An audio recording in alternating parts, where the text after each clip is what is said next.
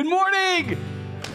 That's our get people in the seats kind of song. We used to do that, how long, 2 years ago or 3? More than that. Before pandemic. Yeah. BP, right? Yeah.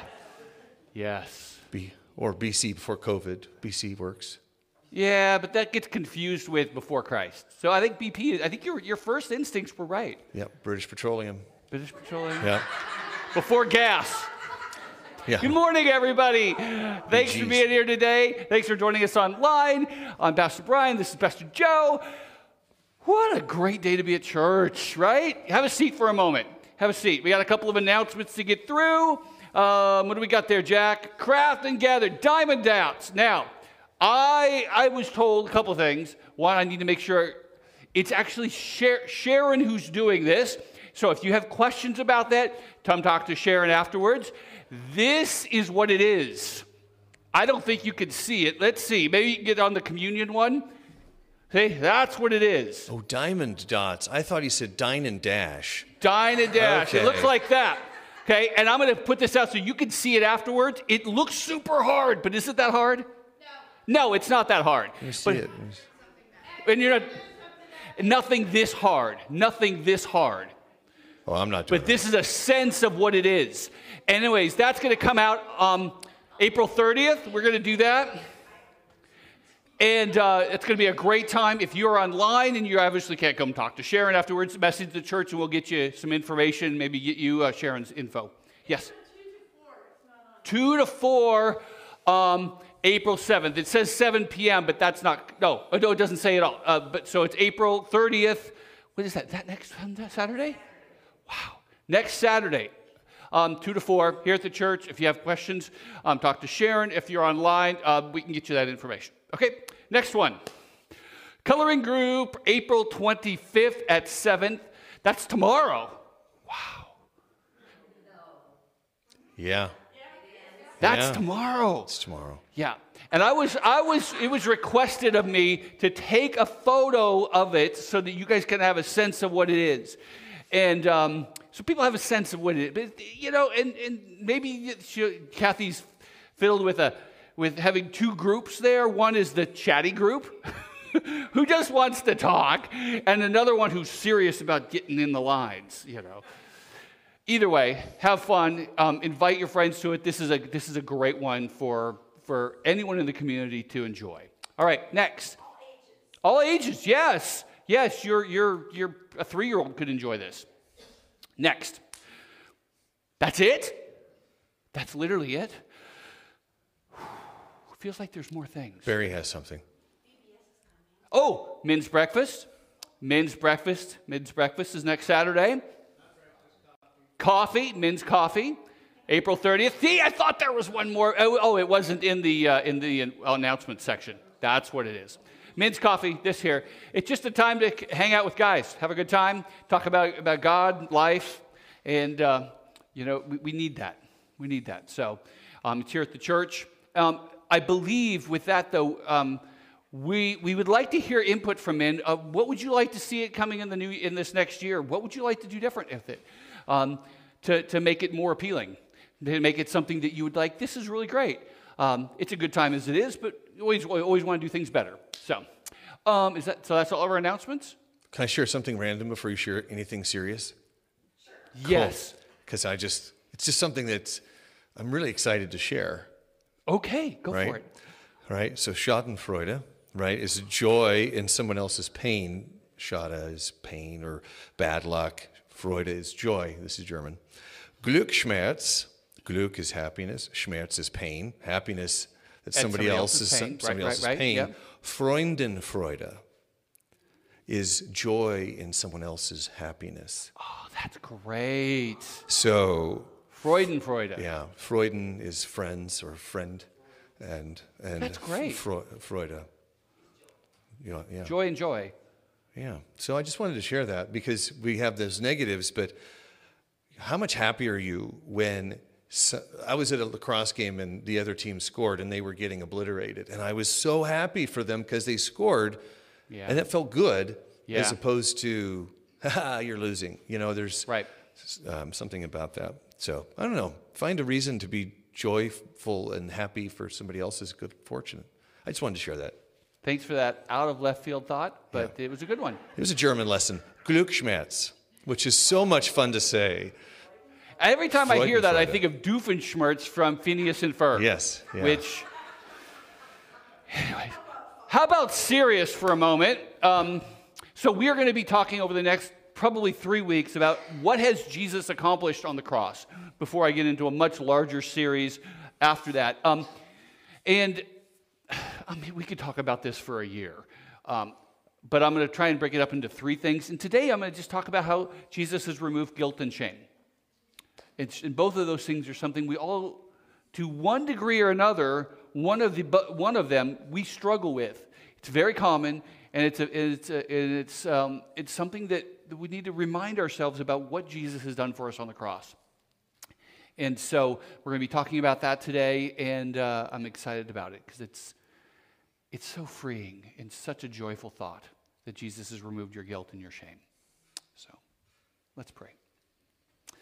Father, thank you for the day and for your love for us in Jesus. Thank you for that you have seated us in the heavenly realms with you, that we have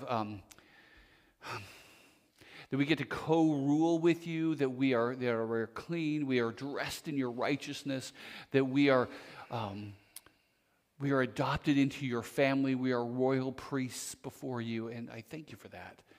It is absolutely, utterly undeserved. And that's why we say thanks. That's why we praise you, because of the exceedingly lavish grace that you've given us in Jesus. And thank you. Be praised as we come into worship today and we hear your voice. I pray that all of us would be able to, whether it's online or it's here, to set aside all the stuff that's going on in our heads, all the stuff that's happening in our world. Or at least, Lord, take it and put it before you. In fact, that's what I would like to encourage all of us at this moment to just, if there is something that's weighing on your mind, just take it in this moment and say, Jesus, I would like you to just hold on to this for this time. Minister to me maybe in this issue that's weighing on my heart.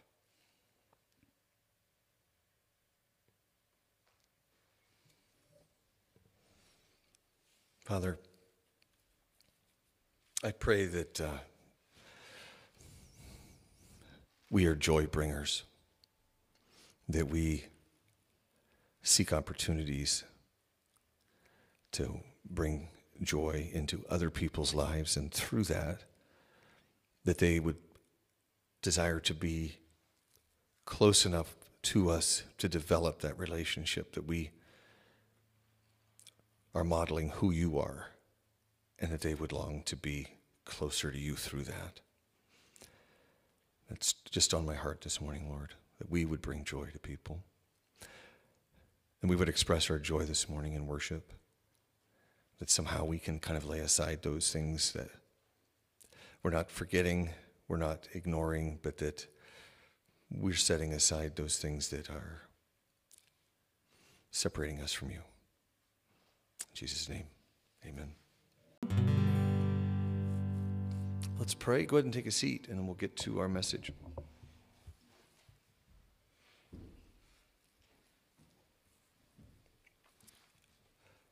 Father, I long desperately for the people who feel hurt, whether people, blunt, Lord, people who feel hurt by the church, who feel betrayed by the church, Lord, that they would hear the invitation and respond, and that we, the church, would find a way to help with that healing and not to cause more pain, Lord.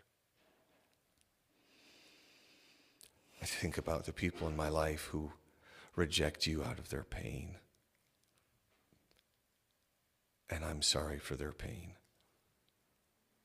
Lord, that we would help people heal so they would know you, Lord.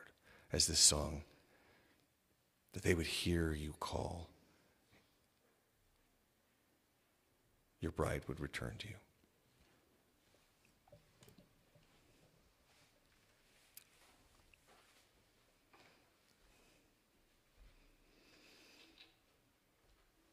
Lord Jesus, I ask that in an echo to Joe's prayer that you would use this to heal people today.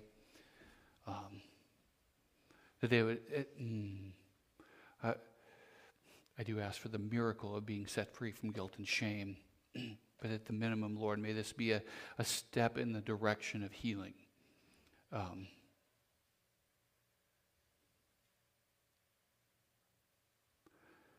Help. Help me, help us.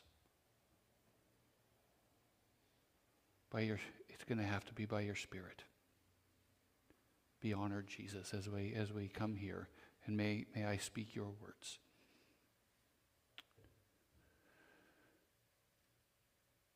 The things I have to say, may they be from you. Things that are not, may I just forget about saying them or they're not remembered. But the things that are, may they be a burning, cleaning fire. In your name I pray. Amen. Actually, Joe, your prayer is great, but it's actually more about next week. No, it's great, because it says something that it helps. Even as I was thinking about this sermon, even right before this, I was thinking about the applications of this. And it is also healing. We're talking about the consequence, how Jesus has, the effects of sin being removed. And there were three, and I almost put the third one into this sermon, but it's just too much.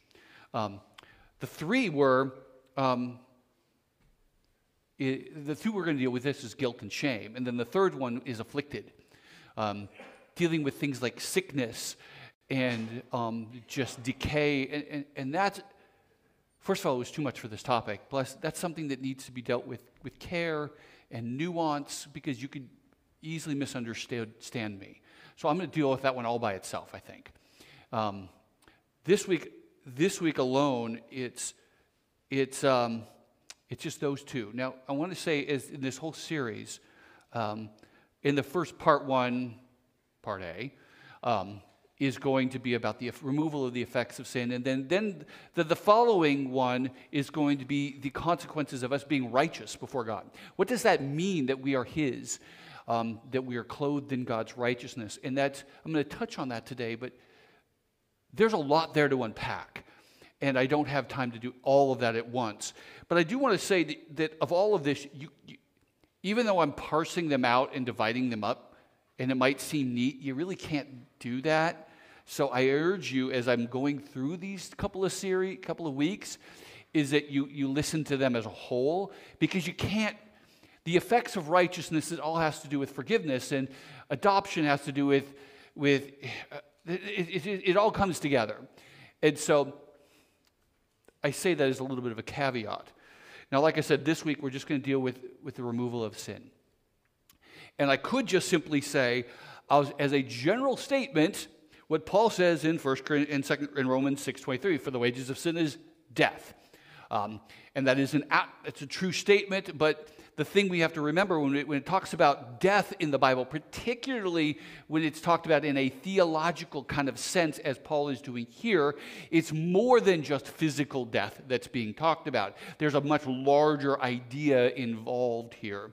And some, in fact, much of what I'm talking about has to do with death. It's just another way of talking about it. Because physical death is both a reality, but it is also a metaphor for spiritual death. Today, let's just talk about these two. I'm trying to keep this simple. Now, guilt is what we're going to deal with first. Guilt is simple. It just means it's what you feel when you recognize, I have done something wrong. I have done wrong. I have done wrong. It's an action. It's based on something actual that I've done. Now, sometimes it can be misplaced. Sometimes we feel guilt over stuff that we shouldn't feel guilty over. but it's about an action. Now, shame in general is about that I am bad. It's not really associated with a particular action, although an action can trigger it. It's an evaluation of you as a person. I am bad. And like I said, both of these can be misplaced. We can have shame over correct things, and we can have shame over the wrong things. We can feel guilty about the right things, and we can feel guilty about things we have no business of feeling guilty over. What I'm going to be dealing with, and I'll help walk us through some of the times. I'm not going to give you a lot of specific examples of each of them, but just understand, it's just a caveat. Sometimes both of those things can be misplaced. And one of the things I want to talk about with this, and I'm so glad you brought that up, Joe, because that's what I was thinking about before, is both of these things, we as a culture, both as an American culture, but frankly human culture and the church as well, we are really, really good at shaming people. We are really good at using guilt, giving people guilt trips to get them to do what we want. Really good at making people feel bad about themselves because of something, right? And it starts young. I mean, half of what middle schoolers are going through is shaming them because they don't have the right shoes, or they don't wear the right clothes, or they have a pimple, or it's all about shame, and they're so good at this. And we're so good also with a third one of just using fear to motivate people. And we do this. We do this a lot, and the church does this. And it has hurt a lot of people. And we have to think carefully about this. And some of us have been deeply damaged by this. And I want to talk about that. Now, how the world generally deals with it is by either approval, denial, or minimizing. And what I mean by approval is they'll say things that you feel guilty about, no, that's not actually guilty. That's not actually a bad thing. I saw an ad the other day. I've seen it before. But the whole point of the ad was impatience is not a virtue. Okay, patience is not a virtue. That's it. Patience is not a virtue. Go for it. It's like, yeah, it is a virtue. But you see, they're literally promoting something the Bible literally says is wrong. We need to be patient. But there's this promotion like, no. You want to be impatient. You want to go for it. And I get what they're trying to get at, but at the same time, they're literally saying what you feel guilty about, no, you shouldn't feel guilty about that. You should feel good about that. They deny it. They literally give approval for bad actions. Or they just simply deny that shame and guilt, it's all in your head. It's merely a psychological thing. Now, there is psychological pieces to it. But as I'm going to argue, there's also an objective piece to it. And finally, just kind of minimize it. Yeah, just pretend it's not there. These are the kinds of things that the world uses to deal with it. Sometimes they deal with guilt and shame by they medicate it through drugs, through recreational activities, distractions. There's lots of ways to deal with it. And this is not to say that counseling is not a good thing for some of this stuff. Absolutely. If you're deeply dealing with shame, I encourage you to go with that and get one that'll come at it with some of the things that I'm talking about today on how God has dealt with our shame. Because God's solution is different than all of those. He doesn't deny the reality of them.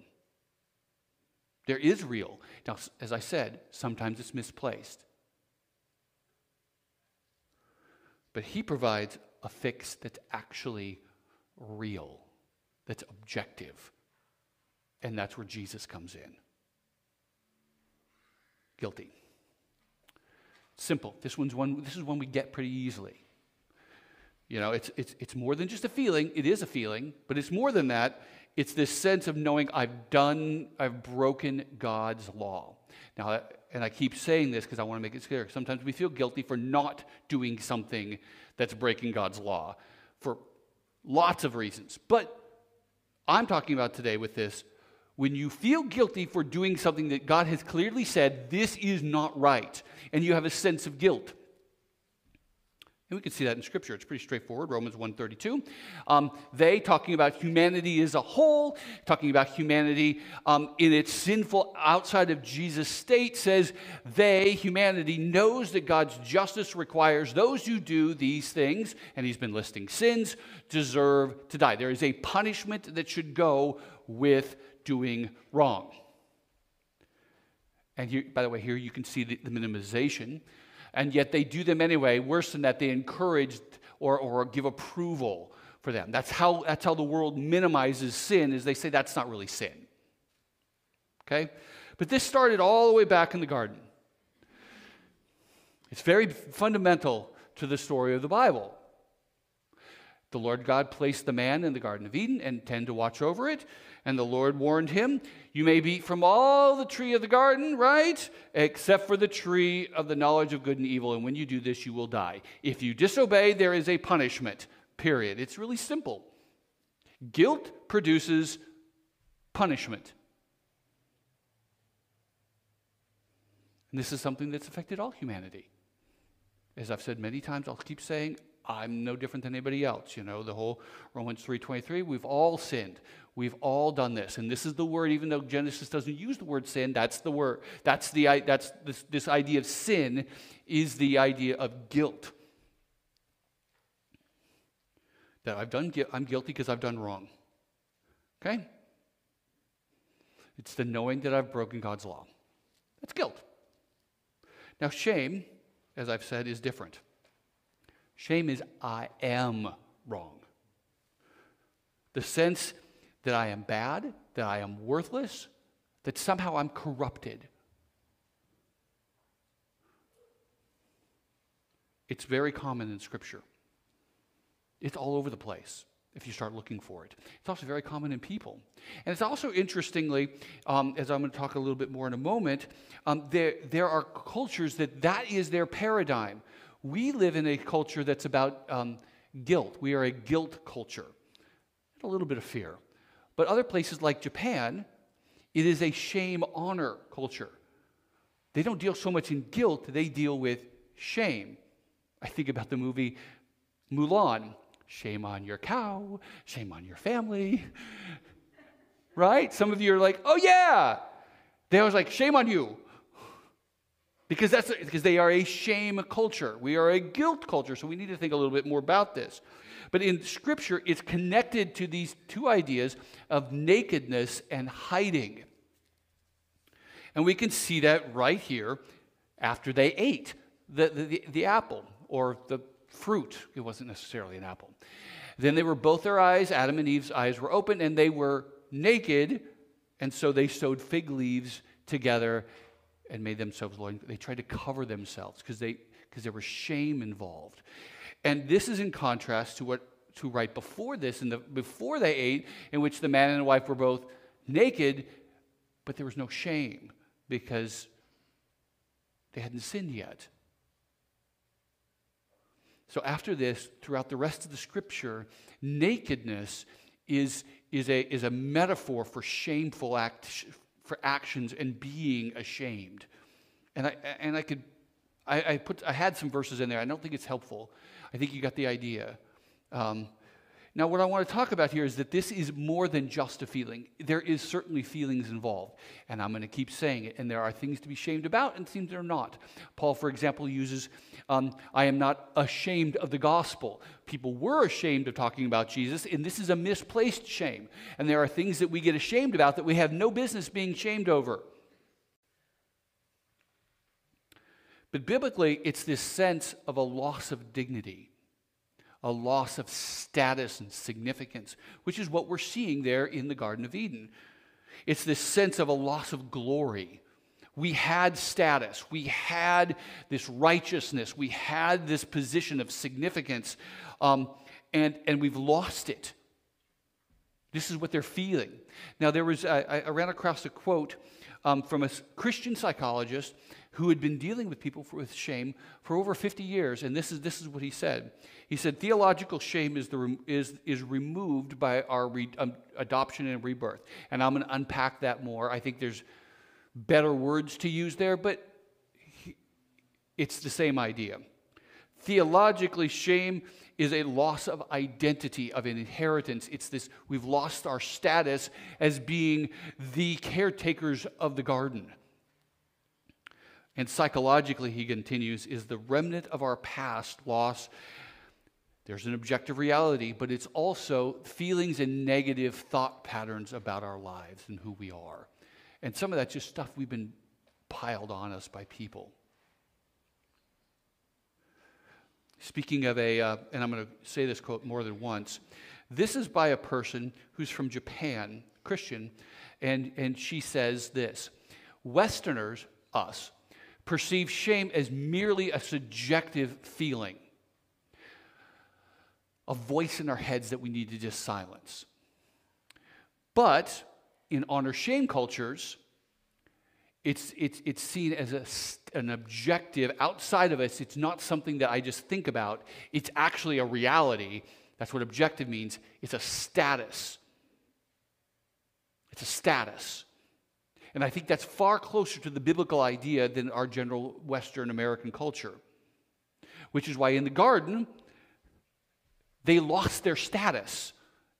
They forfeited it to Satan. They gave him control, and they have been corrupted. They lost their dignity. And there's a reality to that. This is not hypothetical. It's not merely feelings. And I'm wondering if sometimes when we feel our shame, some of that, I think, is just this basic idea of our deep in our subconscious that we really aren't right as a human race. Now, she continues with this: nothing I can do can remove my own shame. Think about that in terms of the gospel, as we're going to unpack. In an honor-shame culture like Japan, you cannot remove your own shame. What can do it? It requires someone of a highly honorable status to deign or be gracious to me, to be seen with me, to visit my home, and to publicly say something nice to me. Now, some of you who know the gospel well, you can start thinking about what that means, can't you? Right? I'll unpack that a minute ago. But look at this, but back to the scripture. This was our original status. God created mankind in his own image. In the image of God, he created him male and female. God blessed them, which is also a privileged and honor status, being blessed by God, who of course is of the highest honor. And he says, be fruitful and multiply, fill the whole earth and subdue it, and have dominion over everything. We were of the highest status in all of the physical realm. Of all of God's creation, we were at the top, and we were meant to be rulers in God's vice regions, taking care of everything. We were at the top. This is who we are. That's status. That's privilege, being in the image of God, being able to represent him to creation. And this is what we have lost. This is what sin did in the garden. And this is why we feel like we're wrong. We are wrong. There is a sense of which we are wrong. Again, we feel shame about things we shouldn't. But there is an objective reality to it too. It's the sense that we are worthless. It's a sense that we're somehow corrupted. We've lost our significance. And it's connected with with hiding. We hide ourselves. Because we don't want that exposed. It's a loss of glory, value, significance. And so guilt and shame these are the effects. And it's both of those are out throughout Scripture. You feel guilt. We have literal guilt before God. We have shame because we are not what we're supposed to be. Both can be mixed place, but both of them are real. But Jesus removes them. He removes both of them. Sin, guilt. 1 John chapter 2, verses 1 and 2. My little children, I write to you these things so you don't sin. We don't want to sin as Christians. But if anyone does sin, we have an advocate, someone who's pleading our case before the Father, Jesus Christ, the righteous one, the one who has status. He is the propitiation for our sins. Now, for some of us, we don't know what that word means, but it is a word you should learn if you don't know what it is. It's the word that's used to describe the removal of anger, the removal of punishment. Jesus removes God's wrath from us. Going back to the guilt, Genesis chapter 2, the wages of sin is death. We deserve to die for our sins, to be punished. One of the things the cross has done is Jesus takes the punishment for us.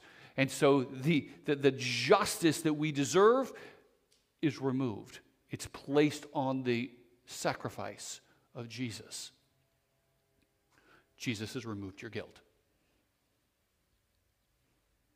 by paying for it, paying the price for our wrongdoing. So you are forgiven.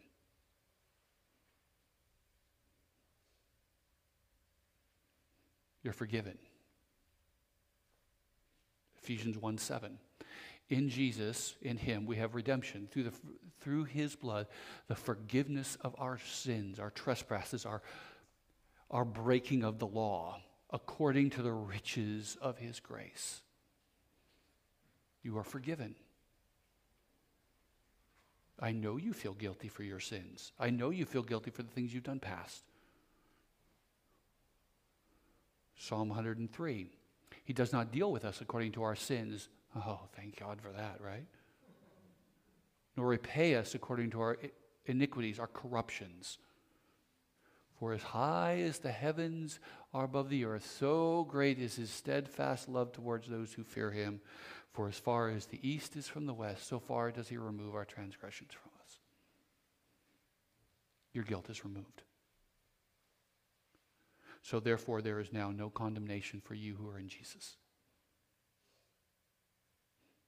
You are forgiven.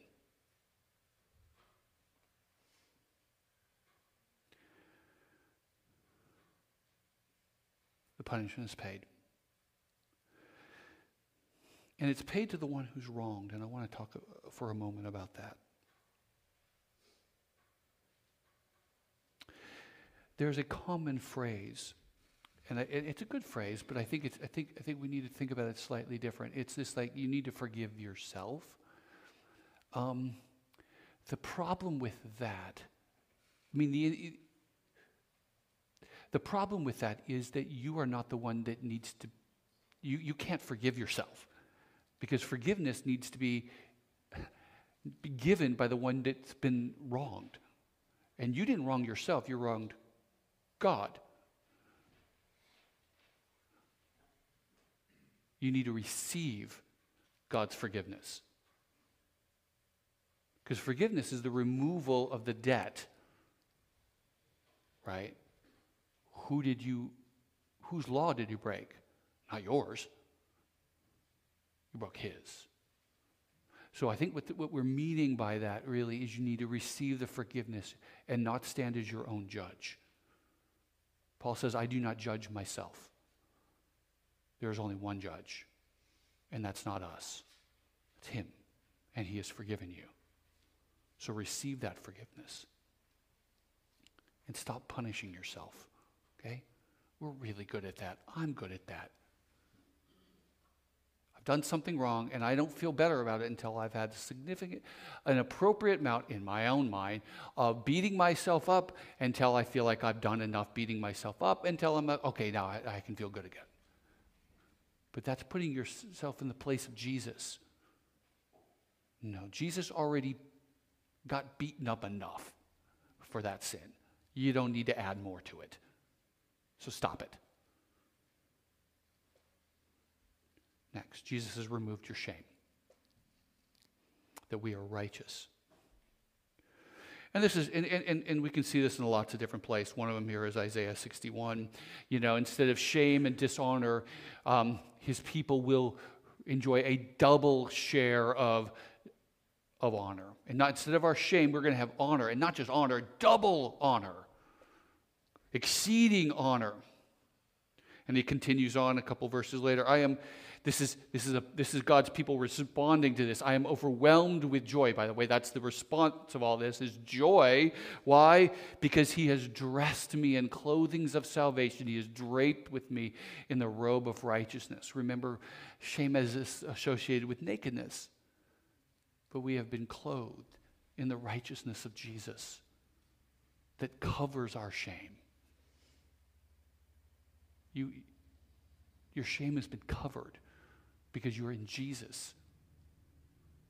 As he puts here in 2 Corinthians, God made him, Jesus, who had no sin, perfectly righteous, perfectly did everything right, to be sin so that we might become the righteousness of God. You're righteous.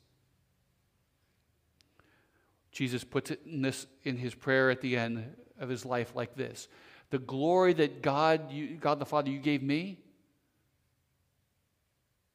I have given to them. That's status. It's being like him. You have glory again, not shame. You have honor. We are clothed in his righteousness. We have his honor. Your shame has been removed. Now, if you remember, going back to that quote, in shame honor society, how do you remove shame? You can't do it yourself. That's right. That's the gospel, isn't it? You can't fix it. You need somebody else to fix you. And that someone is Jesus. And in that shame and honor society, how do you get it back?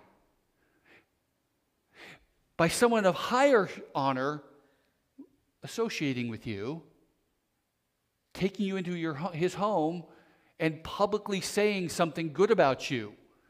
Can you hear the gospel in that? That Jesus came to be among us. And he calls us brothers. Hebrews 2, the one who sanctifies you, removing your shame, making you holy, and those who are sanctified have one Father. You are adopted. You are now back in the original position of being a child of the living God. And he is not ashamed to call you and I brothers. He's not afraid to call you family.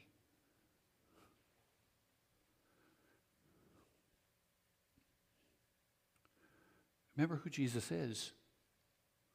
He's the one of the highest honor. For God the Father has exalted Jesus to give him a name above every name.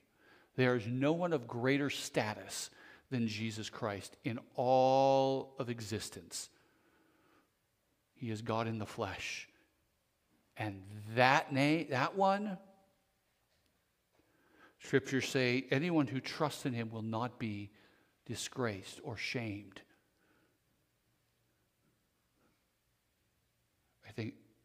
Let me say with this one, Revelation 3, to those who are victorious, who hold on to their faith, walking with Jesus to the end of their lives, will be clothed in white. I will never erase their names from the book of life, and I will announce before my Father and all his angels, talk about public, they're mine.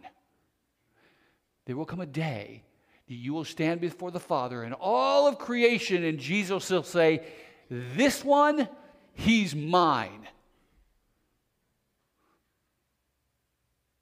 That's honor.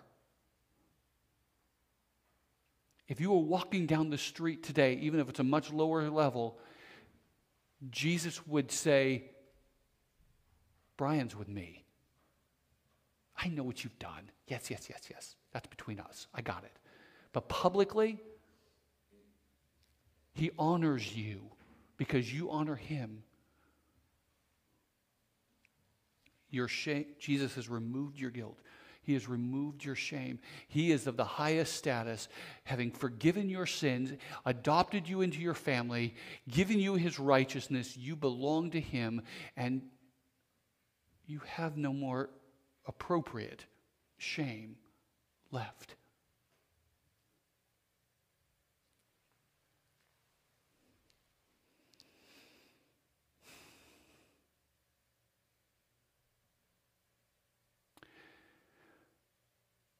He has removed that.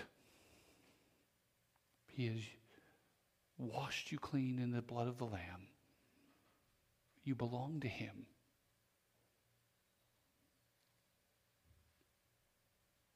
Stop beating yourself up.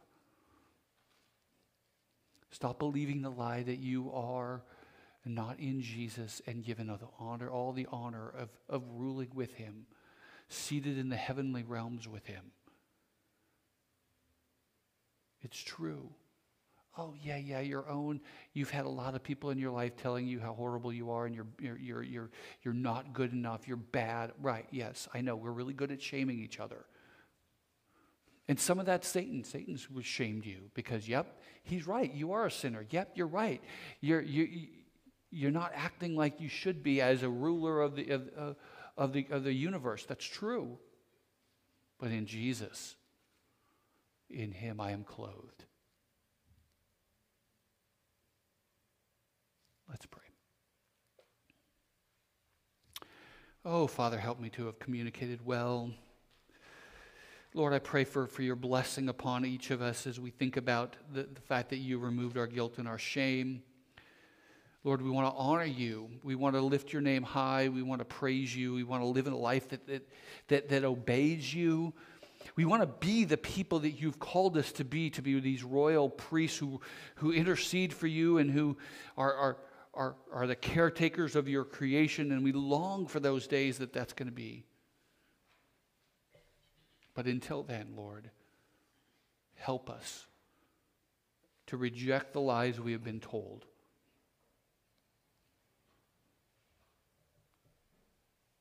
To trust you, that we might praise you and live in the freedom that you have bought us. In Jesus' name.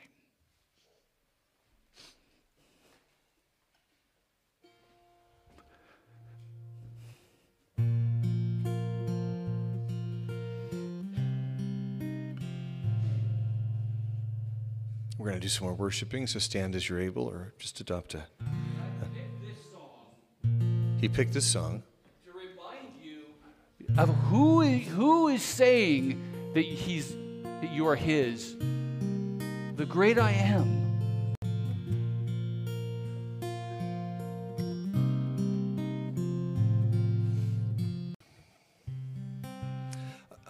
I was thinking about how that Brian's message may be difficult for some people to receive. I'm really fortunate. I didn't grow up in a household where shame was used. I grew in a household where it was affirming. There was criticism, right? There were things that we had to kind of navigate in that, but it was never identifying you as a failure, as a loser, as someone who has screwed up so badly that you're beyond retribution. The thing is that some of you have grown up like that. Some of you are living a life where everything is processed through shame, and it's the dialogue that you know, it's the language that you know better than any other. And so when you hear something that says you don't have to feel that anymore, there's a part of you that's really strong that says, oh no, but you do. You very much do, because that's just your language. So when we're singing Love is a Hammer, there's a line in here. I've worn these chains for so long that they feel natural. And it doesn't feel right to be released from those, because it's who you think that you are, or who you've been told that you are. And I really pray that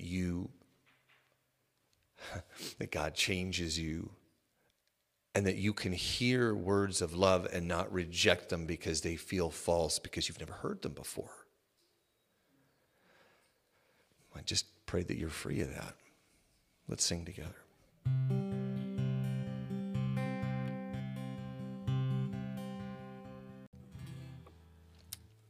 I just want to acknowledge the courage of you right now, wherever you are, who are pondering, can I let the shame go?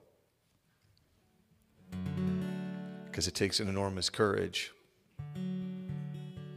when your internal dialogue just flows into, give up, you're a screw up, forget about it, you're not worth it. It's just more comfortable to be where I am. Be uncomfortable. And be loved.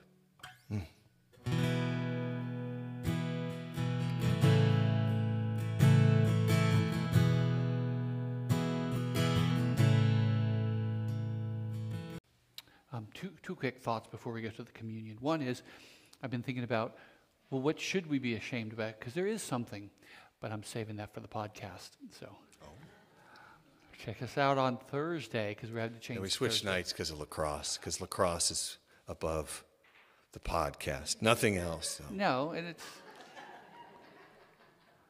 no. Podcast could move. Lacrosse couldn't. No, they have sticks. So, we'll talk about that on the podcast. Did you hear the language of status in that love is a hammer? In those stories that Jesus publicly recognizes people, wants to go with them, be seen with them. He could have just healed that woman. He could have just forgiven Zacchaeus, but no. He wanted to give them the honor, to remove the shame.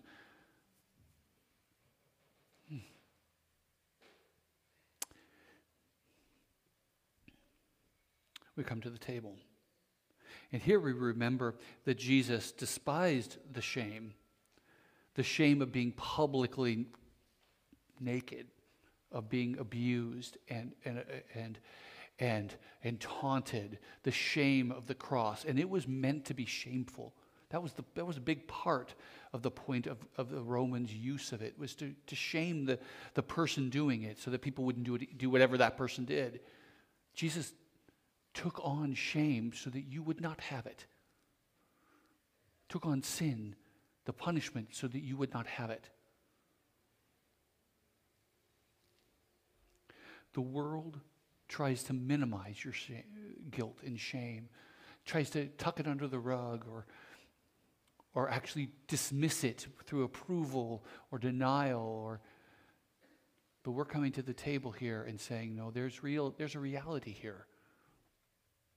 But as you come to the table, let this be a moment where you are publicly recognizing Jesus. That's what you're doing when you come here. This is one of the reasons why we do this. I want this to be an act of faith.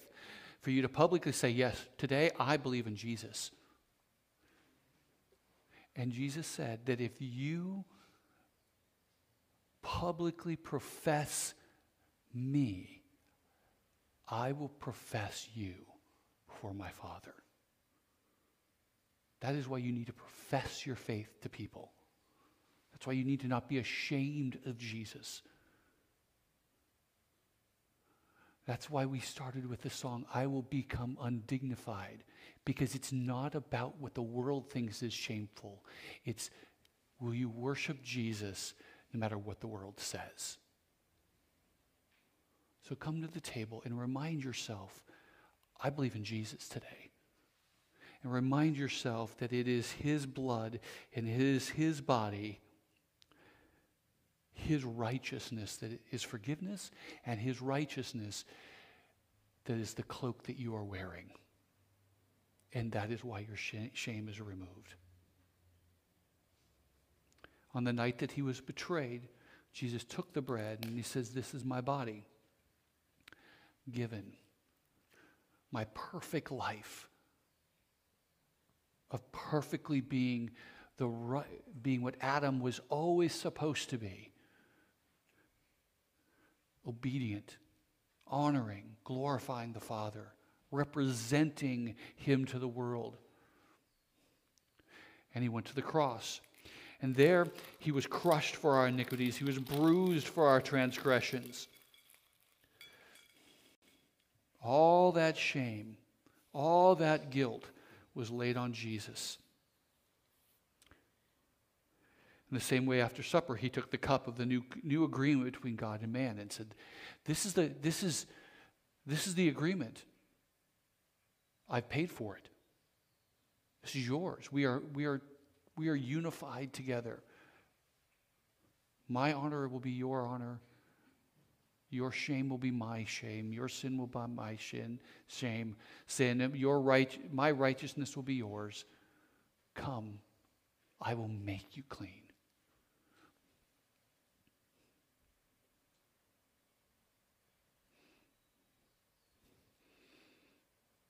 Jesus, as we come to the table,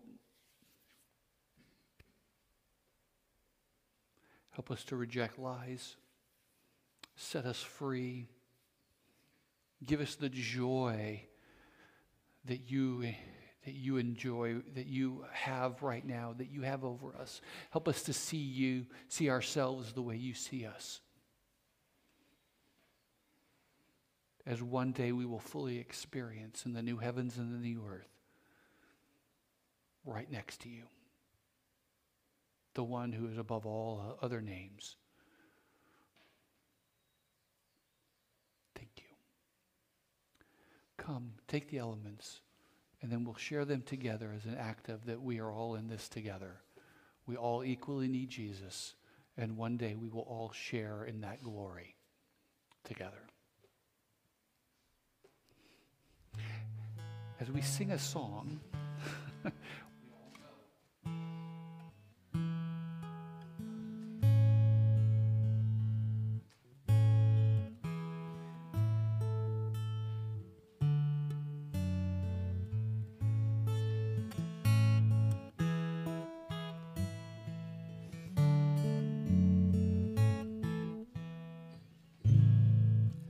Jesus loves me, this I know, for the Bible tells me so.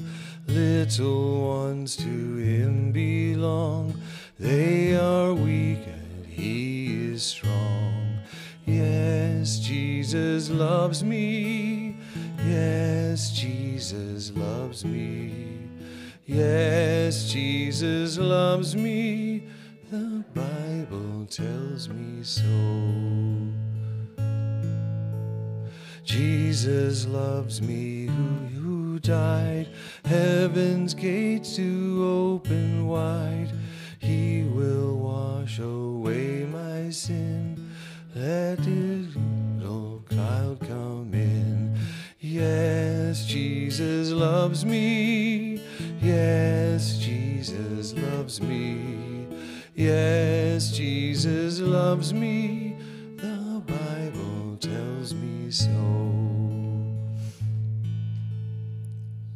Jesus loves me,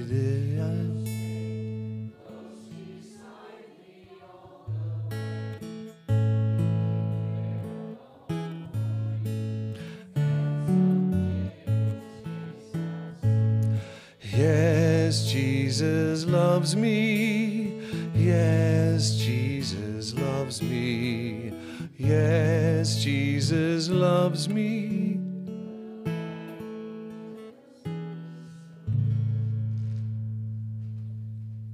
such a simple song. Something a child would sing, right? But sometimes we need to be reparented by God to remind ourselves that our Father loves us. The body and blood of Christ given for you.